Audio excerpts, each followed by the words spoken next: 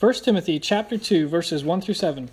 I urge then, first of all, that petitions, prayers, intercession, and thanksgiving be made for all people, for kings and all those in authority, that we may live peaceful and quiet lives in all godliness and holiness.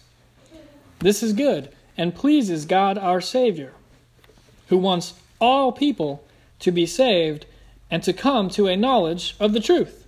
For there is one God and one mediator between God and humankind, the man Christ Jesus, who gave himself as a ransom for all people. This has now been witnessed to at the proper time, and for this purpose I was appointed a herald and an apostle. I'm telling the truth, I'm not lying, and a true and faithful teacher of the Gentiles.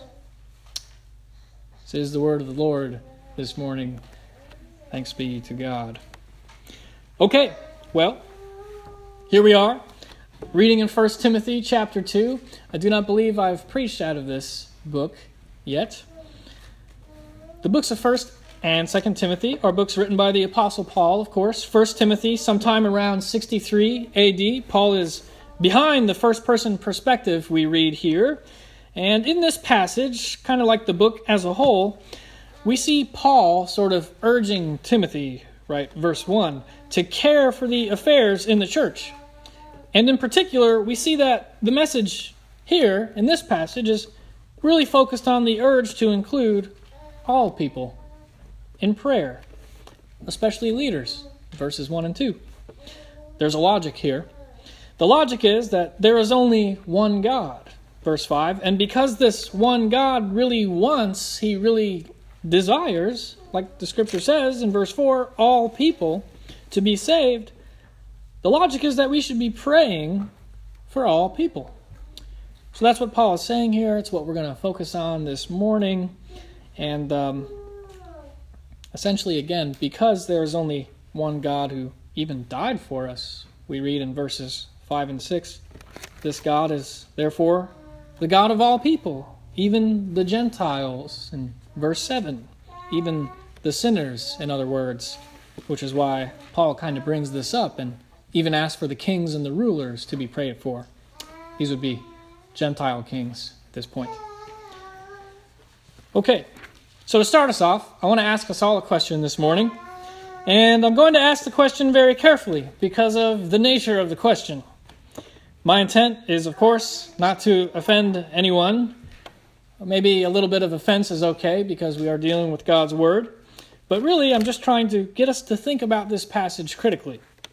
I believe it's what God's Word is obviously telling us to do. But it is a very difficult thing. So here's the question. In your life, one point or another, maybe even right now, have you ever had trouble praying for certain people? Or in your life, have you ever had a hard time praying for a certain someone in your life? Have you ever had trouble praying for the enemies in your life? In my own life, this has been a difficult thing. On a grander scale, have we ever had trouble praying maybe for people in charge of, let's say, the enemy countries, international level? And then here's the final question. Have we ever had any trouble praying for the people in charge of this country? I think you all begin to see what I'm getting at. Paul says here that after we should be praying for all people, he goes out of his way to specifically name the kings and all those in authority. Verse 2. So, if you, like me, are reminded of Jesus' similar saying, but I tell you, love your enemies and pray for those who persecute you, Matthew 5:44, I think we should put these words together, the words of Paul and the words of Jesus, to go out of our way to pray first for our leaders, even our enemies, as Jesus said, leaders included, as Paul says, those who persecute us even. So from both Paul and Jesus, we are being told in God's Word to pray for the most unlikely of people. And this is actually quite the shocking thing. I'm sure we can all understand it is hard to pray for the enemies in our lives. Well, despite this, the truly shocking nature of praying for the opposition, there is a logic to it even here. I don't think it's what most people think it is, so we're going to talk about it. Verse 2 says, pray for the kings and the leaders, quote, that we may live peaceful and quiet lives in all godliness and holiness. That's verse 2. I have to ask, what does Paul mean that we may live quiet lives? Does Paul mean that we are supposed to be praying like this as Christians, so that we can kind of live sheltered, quiet lives, sort of never hurting nobody kind of thing? Maybe you've encountered this attitude. Well, no, I don't think so. I don't believe that it's saying that we are supposed to live quiet lives, or that we are supposed to, for example, just sort of blindly support our leaders or our enemies, no matter what the wicked things they are doing. Actually, I think that great harm has been done in the past because, well, even right now, people think that this and other passages mean that we're supposed to sort of live this quiet life. Supposed to is the key word. Live this quiet life where we just support whatever the government or non-government evil actions occur. Maybe even in church leadership, great harm has been done. Maybe even people in our lives who take advantage of us. Well, no, we're not supposed to just let evil prevail. That's not the message here. Yes, we're supposed to turn the other cheek, but like the book of James says in James 4:17, whoever knows the right thing to do, yet fails to do it, is guilty of sin. James 4:17. So we do not sit idly by when evil occurs. The message of the gospel, and here in our scripture today, is that we're supposed to live a certain way as Christians, and that way is not a quiet way, but rather in a way that expends all energy and all effort in Christ to shine the light of the gospel to those people that need it most. God does this through us. Why is this the case, and not just so that we can be quiet? Well, because Paul says, the logic again, there is one mediator between God and human beings, the one Savior, Jesus. This one and only Jesus gave himself as a ransom for all people. So because there is only one God, this one God necessarily has to be the only God for all people. And because this one and only God further died for us, he desires all people to be saved. Christ died for all people, which is the very reason why we should be praying for all people. Not so that we can just live sort of comfortable lives, but so that they may be saved by the power of God's gospel.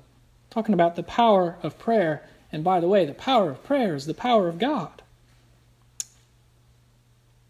The crazy thing about the gospel is that God wants to save those enemy people too. This is a hard truth to swallow. Book of Romans, chapter 2, verse 11 says, God does not show favoritism. This is the difficult truth. And it's not just regarding our enemies, of course. It's talking about us, personally.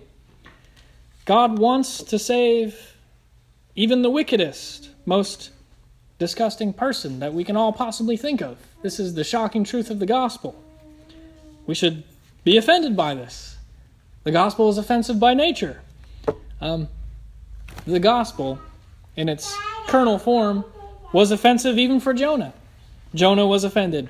He ran from God because he figured God would probably end up saving his enemy country, Nineveh. Well, as I was saying, the very reason that God saved even us ourselves, of course. We who call ourselves Christians, like the Bible says, all have sinned. It's the same reason God saved us. God, quote, wants all people to be saved and to come to a knowledge of the truth. 1 Timothy 2:4. Okay, well, last week I preached on the scripture Psalm 51. In Psalm 51:5 and Psalm 51:6, scripture there teaches us that from birth we all require the saving grace of God to be saved. It says we're sinful from birth. However, got to thinking about this. From a simple common sense perspective, all of us will agree, I think, that, no one is born as someone with evil machinations to go and do something incredibly evil. For example, no one is born as a serial killer. And I don't mean to be rude, but I mean to get the truth across. Everyone will agree that when folks are born, they simply have the mind of an infant. No one is born with extremely evil intentions.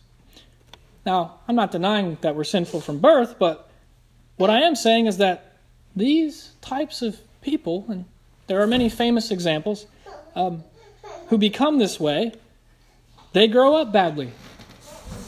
They get hurt. They learn wicked things, and they go and they do wicked things because they do not have the Lord. And I think this is what Paul is really getting at. Yes, we all need salvation. That is the truth. But what if instead of being isolated and further hurt, these sorts of people had someone praying for them long before they committed their terrible deeds? What if these people are personal enemies or, the leaders of the enemy countries, the leader of ISIS, for example? What if all of these people, because we prayed for them first, were utterly transformed by the grace and the love of God? What if they put Jesus first instead of their own desires? What if instead every single thing they did was for the good and for God? I have to say that our world today would look very, very different. The message of the gospel is that Christ saves, and the repentance of changed lives changes the world for good. So if our leaders, even our enemy leaders, put Christ first, imagine the kind of good world we would have today. This is why Paul and this is why Jesus are talking about praying for our enemies and praying for our leaders who are in charge of many. All of this is the work of God. It is oriented towards the goal of salvation for all people. This is God's desire. 1 Timothy 2:4. Okay. I mentioned that this letter, 1 Timothy, was written sometime around 63 AD. Some scholars say sometime around 64, 65 AD. Okay, it's sometimes difficult to pinpoint exactly historically when. But the first documented case of government-supervised, ordered persecution of Christians, this would be in the Roman Empire, of course, or you might say ever, begins with the Emperor Nero. You may have heard of him. He ruled from 37 to 68 AD in Rome.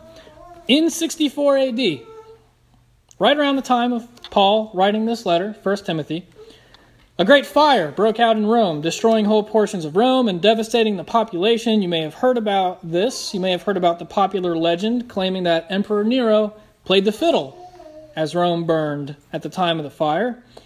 Fun fact, this is an anachronism really, because the fiddle wasn't invented until about 1,000 years later. But the point is that Nero himself started this fire. He proceeded to blame it on Christians, because Christians at the time were a small group, minority group. They were upsetting the social structure of the day, because the wicked powerful are sort of always trying to remain powerful, but Christians, true Christians, will practice peace and justice and will upset things, will shake things up. Nero ordered the Christians to be thrown to the dogs, while other Christians were in fact ordered to be crucified or burned. So, this is another layer. Imagine this. When Paul says to pray for rulers, we should think, who was the ruler at the time Paul wrote this? This ruler was Nero, who was persecuting, burning, and throwing us to the dogs, literally, Paul says to pray for him. Why does Paul say this? So that we can live, so that we can literally live peacefully and quietly, in other words, not being targeted for execution and for death for being a Christian. We should pray for the leaders' salvation, in fact, so that instead of persecuting us, they actually go and do positive things for the gospel. And of course, as we've been saying, God desires their salvation, and so should we, because then they wouldn't be doing what they're doing. Well, Paul says in verse 7 that he was appointed a herald and apostle for this reason. His job is to declare this truth, and it is a shocking truth. It is the gospel. And if you notice, there's almost an interjection here. Paul is pleading like, he says, I'm telling the truth. I'm not lying. I'm a true and faithful teacher of even these sorts of Gentiles. Paul says God wants all people to be saved, even Nero. That's why Paul's trying to plead with them and say, I'm telling the truth. I'm not lying. And that Christ gave himself as a ransom for all people, even you and I. So in his context, again, he means not only the Jews, the historical people of God, but even these kings of the Gentile enemy. God died for them. So that's why Paul is saying, I'm a teacher of the Gentiles. This is the gospel. It's offensive by nature because the darkness hates the light.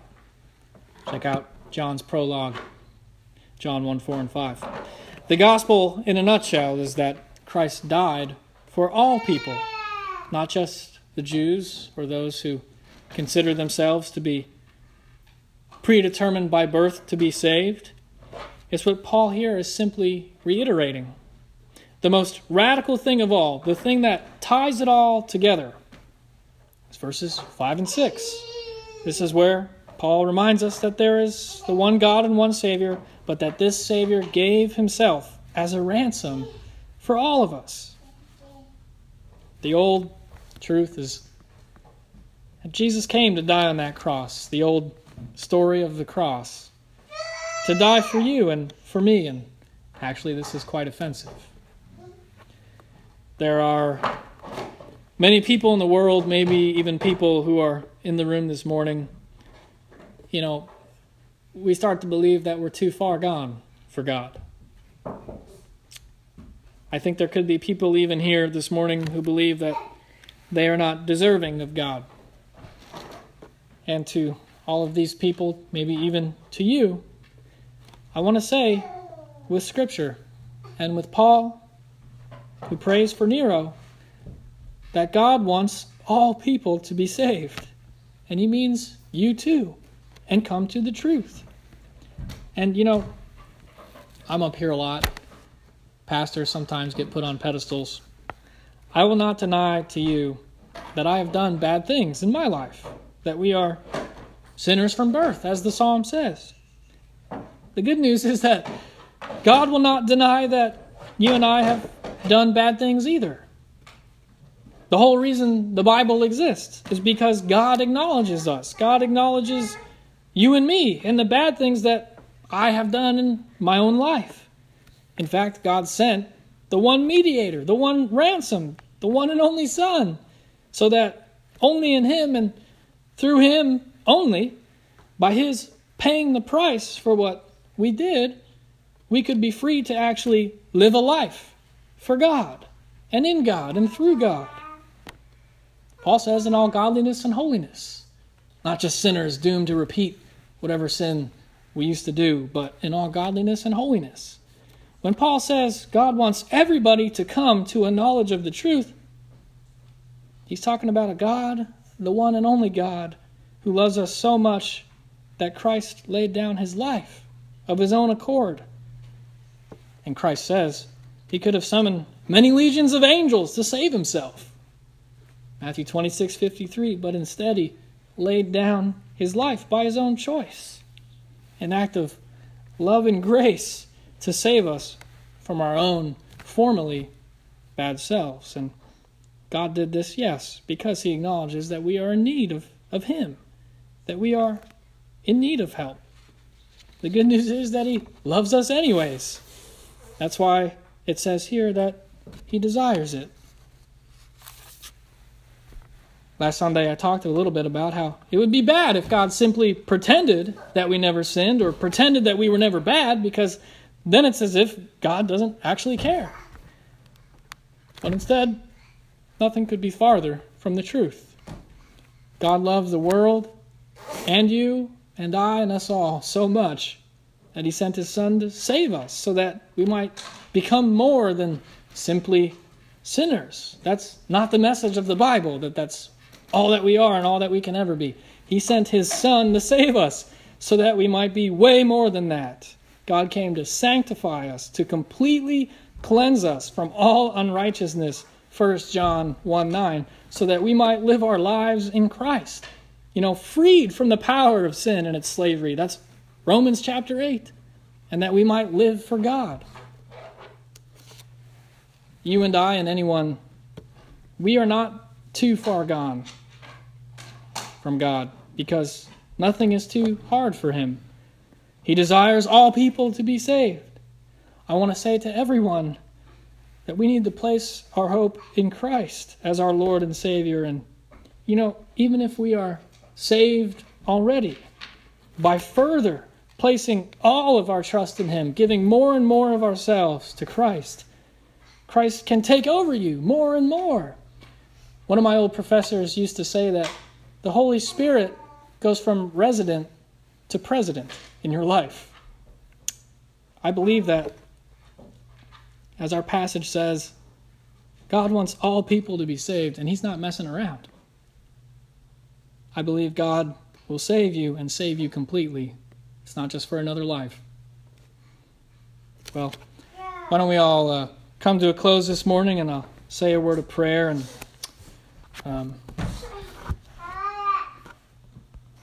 that'll be the close of the message this morning.